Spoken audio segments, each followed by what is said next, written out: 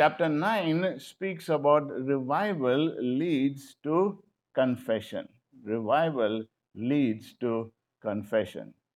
Chapter 9 records the events after the completion of the solemn assembly, which was held after the 7-day celebration of the Feast of Tabernacles. Chapter 8 ended with they deciding, hey, we must keep the Festival of Booths or the Feast of Tabernacles, and then they called this solemn assembly together. Now, chapter 9 demonstrates what happens when God's people seek the Lord, hear the word of God, and respond to it. This is what this chapter is speaking about. When you and I seek the Lord, hear His word, and respond to it, what really happens? Okay. Now, 2 days after the end of the feast of festival of booths, the people gather again, and this time the gathering is different. They are gathering with fasting, sackcloth, and dirt on them to express grief over their sins. Again, the law of the Lord is read for several hours, and then the Levites, perhaps led by Ezra, pray in repentance, asking God to take note of their prayers. If you notice, along with Ezra 9 and Daniel chapter 9, this is one of the greatest prayers of confession in the Bible. And it contains rich instruction about who God is, who we are, and how graciously God has worked on behalf of His people. Now, revival, when we are revived by God's word, when we look at ourselves in the light of God's word, we recognize how sinful we are, then it leads to repentance. And not just a one time repentance, it's an ongoing repentance. Okay? Why is it an ongoing repentance? Let's look at it. Remembering the past. Remembering the past. We are forgetful people, isn't it? We need to pray for better memories. Okay, if you notice the Old Testament is so specific about it. This is why there are psalms and books repeating the same stories again and again. Why do they do that? Because they needed us to remember and not forget. Peter, writing in his epistle, says, it is good that I remind you of these things, okay? Because we tend to forget. It was Samuel Johnson who said that people need to be reminded more often than they need to be instructed.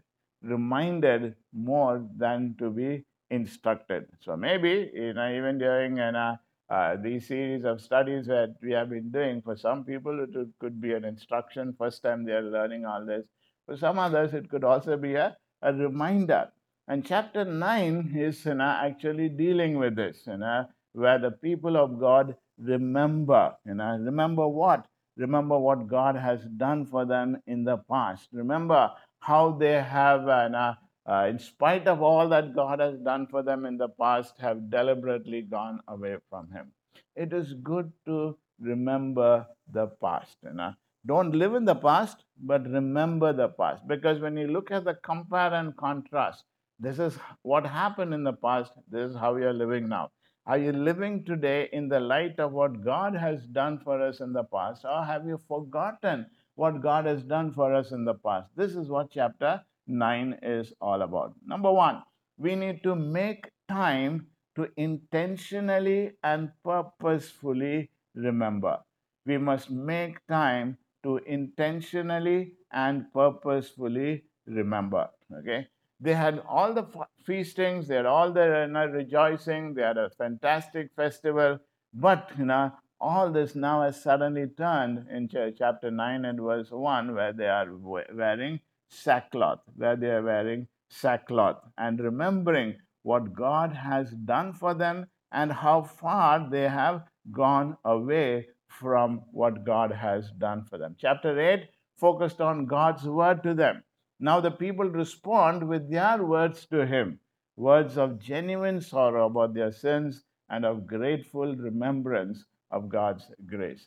It is good to study God's word, but it is also good to look back on the milestones in your life and see what God has done for you in the past, so that the more we can see, hey, in spite of who I was, this is what God did for me in the past. And then you look into your life today and say, if God did that for me in spite of who I am, what am I doing now? Why am I still wallowing in this sin now? Why am I living in disobedience? When I think about the goodness of the God who has helped me in time past. In order to do this, you need to take time. You need to take time apart to seek the Lord. It was a definitely intentional and purposeful decision that they made. Look at the action verbs that are mentioned over there. They assembled, they separated, they confessed, they stood up, they read, they worshipped, they cried out. Okay, all these are all action words. It was a thing that they decided in their hearts to say, this is what we are going to do. Okay, that's the decision that they made. Remember the past. Take time. You know, even during this period, when you say, I don't have much to do, I have too much to do, don't get immersed with all this, but take time to remember the past. A pastor by the name of Bob Moorhead says, we have learned to multiply our possessions, but we have reduced our values. We have learned how to make a living, but not a life. We have added years to life, not life to years. Ask yourself, is this true of you? Has life become a routine? Has life become a whole lot of possessions, but no life whatsoever? Yes, you have been living for so many years, but no real life. But when you look back in the past, think of the time when you first came to know the Lord. Think of the vibrancy and your excitement in knowing Him and what has happened today. Hurry is the greatest enemy of spiritual life in our day. Hurry destroys life. Hurry destroys life. But the greatest paradox is that many of us today are busy and they are also bored at the same time. We are so busy doing so many things, thinking that will give us satisfaction, but no, there's still so much of emptiness. Okay, we are hurrying and hurrying and hurrying. Stop deliberately, look back and see what God has done. What do these guys do? Number two, they remembered the character of God. They remembered the character of God. Okay, so this prayer begins with a recognition of who God is. It is a little similar to what the Lord said, this is how we should pray. It starts remembering His greatness. Okay, in chapter 9, verses 5 to 6, we recognize the greatness of God, the greatness of God. Several times this word is used. He is eternal, He is unique, He is the creator and the person and a preserver. And as the creator and the preserver, we are reminded that God is sovereign over all and that life comes from Him and not from ourselves. So all praise goes to the creator and not to the creation. Idolatry comes when, as Augustine prayed, the world forgets you, its creator, and falls in love with what you have created instead of with you. The world forgives you, its creator, and falls in love with what you have created instead of with you. Remember the past, the greatness of God, the fact that He is unique, that He is your creator and your preserver. Look back from the time that He created you, look back from the time that He has recreated you. The Bible tells us that He is the one who knit us together in our mother's womb. The Bible also says He knows the number of hairs on our head. He knows so much details about us. That is the greatness of God. Stop for a moment in all your hurriness and respond to His greatness in your life. Number two, remember His promises. Remember His promises. Verses 7 to 8, the prayer moves from speaking now about Abraham now, and then he moves on to speak about now Moses as well. And Ezra and Nehemiah over here help them to remember what God did for their fathers. And Abraham is a symbol of the father of faith. And this passage, it helps them to remember the several acts of grace in the life of Abraham. You know, Again, look back into your life and think about the several acts of grace upon our lives. First of all, God chose him. Has God chosen you and me? Yes. Who are we that we should be chosen by Him? but God has chosen us. Secondly, God changed him. His name from Abraham to Abraham. Has God changed you? Has God, come into your life, and has there been a time in your life in which you can say, now I'm a new creation? God has done that. How? Not because of us, it's purely His grace. Next, it speaks about how God knew him. God knew the motives of Abraham's heart, isn't it? Even when he asked him to sacrifice his own son Isaac, God knew him. Has God taken you through different tough situations in life, and as a result of that, you have known him? Job could say that, isn't it? Now I have known him. I have come to know him in a more deeper way. And then it also speaks about how God used him, how God used him. So, Ezra and Nehemiah are trying to help them to understand, hey, this is a God who keeps his promises from the calling till right up, till the very end of how God used him as a father of faith for the children of Israel. Look back into your life. Think of your past as well. God has called you. God has recreated you. God has taken you through different tough situations, taught you different lessons. Don't forget what God has done. Keep on faithful to Him. Number three, His loving power. His loving power. This prayer now from verses 9 to 12 moves from Abraham to Moses. Here again, God chose an unlikely hero in Moses, isn't it?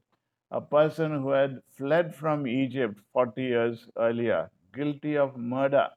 But here again, we find a combination of God's love and power, God's love and power, of how God used Moses to deliver them from the nation of Egypt, how he vanquished their enemies, how he answered their prayers, how he overcame their fears, how he guided their steps. Okay, look back. Look back on the time that God has taken you through the Red Sea experiences, how God has provided you with manna. All that is loving power. Fourthly, his abundant, generous goodness. His abundant, generous goodness. Okay. The word give or variations of it in the Hebrew occurs 14 times in the 38 verses in this chapter. Our God is a generous God. Okay. God did 7 things for them. He gave them a geographical direction in verse 19. In verse 20, he gave them a spiritual insight. Verse 20 again, he gave them material provision, adequate clothing, physical stamina, military success, numerical strength, guaranteed their food and water. Think of how much God had generously given to them. Can we look back also this evening and think about His abundant, generous goodness in our lives? How God has been faithful, taking us through even during this period. He is a faithful God, a generous God. Remember His character. Fifthly, remember His grace. Remember His grace. Okay, look at what God did not do in His grace. Okay, in verse 19 we read that He did not withdraw His presence. In verse 20 we understand that He did not refuse His help. He did not withhold His provision either. All this is because of grace. Grace is unmerited favor. When you think about all that the children of Israel did, in spite of all that God had done for them, you know that is grace, where God still responds to them. His presence is still there with them. The pillar of cloud and the fire by night continued to be with them. That is all His grace and grace alone. Ask ourselves, is grace sufficient for every need? Yes, He has been with us, isn't it? Remember the past in your life. Sixthly, remember His patience and mercy. Remember His patience and mercy. In spite of all that God did for them, in verse 16 and 17, we find that they refused to obey. They stiffened their neck. They had stubborn pride. They were also disobedient and ungrateful. And not only just disobedient and ungrateful, there was also a blatant rebellion, isn't it? When you have Korah's rebellion, when they wanted to overthrow Rome and Moses and said, we don't want him to be the leader over us. There was idolatry when they worshipped the golden calf. There was unashamed profanity where they committed great blasphemies, where they began to even worship other gods. Think of all his patience when they did all this. They not only ignored what God had said, but they took steps not to hear it again, casting the law behind their back so that the law was forgotten. And even if the prophets came and spoke to them, they even killed the prophets. Okay. But how patient and how merciful God is. Ask yourself even this evening about the patience of God in your life. If it has not been for his patience and mercy, where would we be? Remember the character of God. Remember the goodness of God. That will be a motivation factor for change. That will be a motivation factor for repentance. Number C, remember his continued faithfulness despite our repeated faithlessness. Remember his continued faithfulness despite our repeated faithfulness. As the people are praying over here and rehearse the story of their forefathers, now the scene changes from their past to the distress in the present, hoping for a better future. And they approach God in several different ways. Okay, what are the ways that they approach Him? Number one, they appeal to Him personally. They appeal to Him personally. Notice the phrase, our God, in Nehemiah chapter 9 and verse 32. They begin to see Him not just as their God, not as just the God of their ancestors, but they are also able to see Him as our God and also see their sins as our sins. Okay, how much more do we know Him as He revealed Himself to us through His Son?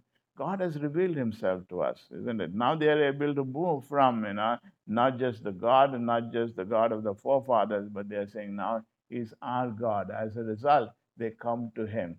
Now, when we have studied His Word, when we have that relationship with Him and things are cleared out a little, then we begin to understand He is our God. So, as a result, we can appeal to Him personally, just as much as a son would come to his father and appeal. The scripture is telling us that we too can come before Him in that manner. Number two, we appeal to His love. We appeal to His love. Okay, His love has never changed. Remember, God's love is always steadfast, isn't it? God's love is always steadfast. And I just mentioned plenty of times in Scripture about how the steadfast love of God remains forever. So we remember His continued faithfulness in our lives. We remember how He has continued to love us steadfastly. Thirdly, we also recognize the devastation and cost of our sin. We also recognize the devastation and cost of our sin. They'll be able to recognize into their lives of what their sin had cost them, of how because of their sin they were taken into captivity into Babylon, and the destruction that they had faced over there. Their past disobedience, had affected every strata of society, and they were still suffering the consequences of that. They recognize that. Okay, so that's a change now. When they remembered who God is, how God has been with them, that is enabling them not to remain in that and recognize, hey, we need to do something about it. And fourthly, we know God is not done with us yet. We know God is not done with us yet. Yes, God has brought them back. Yes, the wall has been rebuilt with the help of God. They recognize, even the people around recognize that this could only have been God. So then they recognize God is there with them. But now they recognize there is something more. There is something more. God has not just been happy to bringing them back from Babylon. God has not just been happy in reconstruction of the temple. God has not just been happy in reconstruction of the wall. God wants more from them. God wants them to be our God, my God, personal God, that relationship, and living a life that pleases Him. That is what remembering the past would enable us to do. Okay, think for a moment, as a practical application. Write down words from the time you were born to now. that will help you to remember God's hand in your life. Remember to look at it through the eyes of your salvation. Don't forget how He saved you from your sin. Okay? So think about God's goodness in your life. Look back, try and make a milestone. I think when we were doing the book of Esther, we looked at split up your life into three sections. Here, look at different things that have happened right from your birth. The hand of God. Remember the past. Remember God's faithfulness. Remember how He has been good to us, even though there were times we went astray, even though there were times of rebellion, of how God was still faithful and merciful. It's the loving kindness of God that leads us to repentance. Okay? It is not to say you're wrong, so you need to repent. The more we recognize how good God is, that will cause us to come in repentance before Him. Thirdly, the reasons for an ongoing repentance. Okay, the reasons for an ongoing repentance. When the more chapter 8 and 9 is speaking about the goodness of God, the word of God, the more we study His word, the more we recognize who God is, that causes us to come before Him in repentance, not just once, all the time. Why? Because number one, we are so prone to sin. We are so prone to sin. Robert Robinson, who wrote the well known hymn, Come Thou Fount of Every Blessing, has a stanza in that which says, Prone to wander, Lord, I feel it, prone to leave the God I love. The Word of God reveals to us the true condition of our hearts. Sin deceives us and blinds us to our true condition. We are prone to think of a comparison to others and say, I'm better than the other person, or I'm more godly than the other person. It's like the tax collector and the publican, isn't it? You say, I'm not like that guy, and we pat ourselves on the back. But if we come before God, then we are able to recognize we are more prone to sin on a daily basis, and as a result, we need to have an ongoing repentance. There's a paradox in the Christian life. The longer you walk with God, the more godly you become, right? The more closer you come to God, also, the more godly you become, the more you are aware of the terrible depravity of your own heart. It is like, if you have a 100-watt bulb, you find that the place is quite clean. But if you increase the wattage, put a halogen lamp maybe, then you find there's so much more dirt.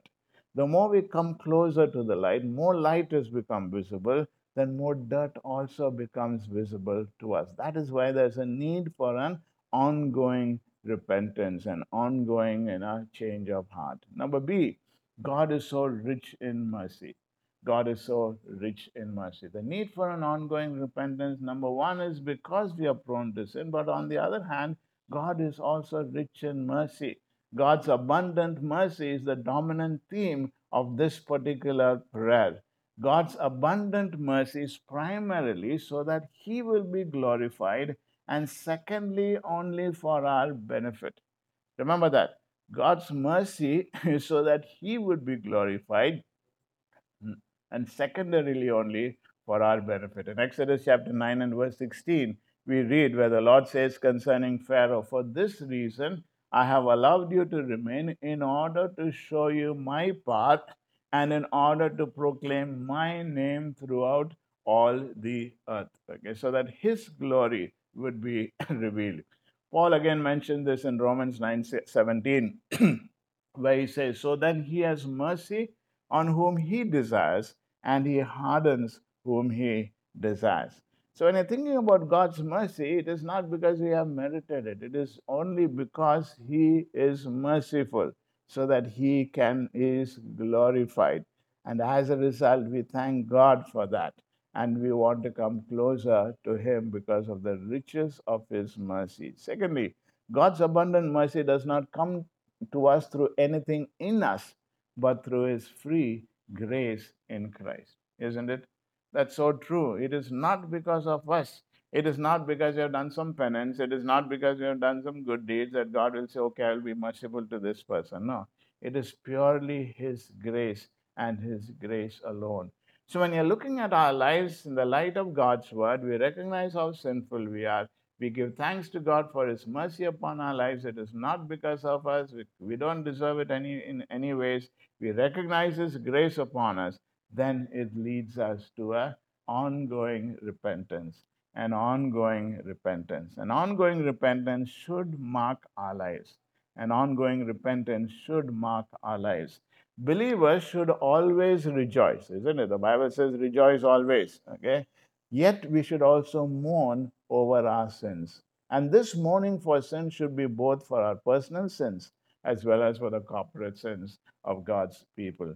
James Montgomery Boyce, in his commentary on Nehemiah, writes, and he shows the progression of thought that flows from this prayer. First, there can be no genuine forward moral progress for either a nation or an individual without an acknowledgement of sorrow for and a true turning from sin. Okay, that's the number one.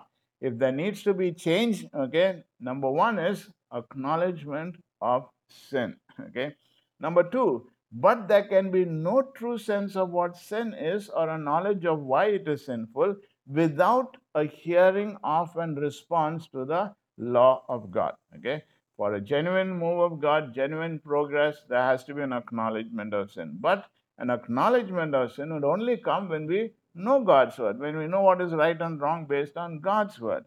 Thirdly, consequently, revival must be preceded by sound preaching of the whole counsel of God, particularly of the law of God, which we have violated.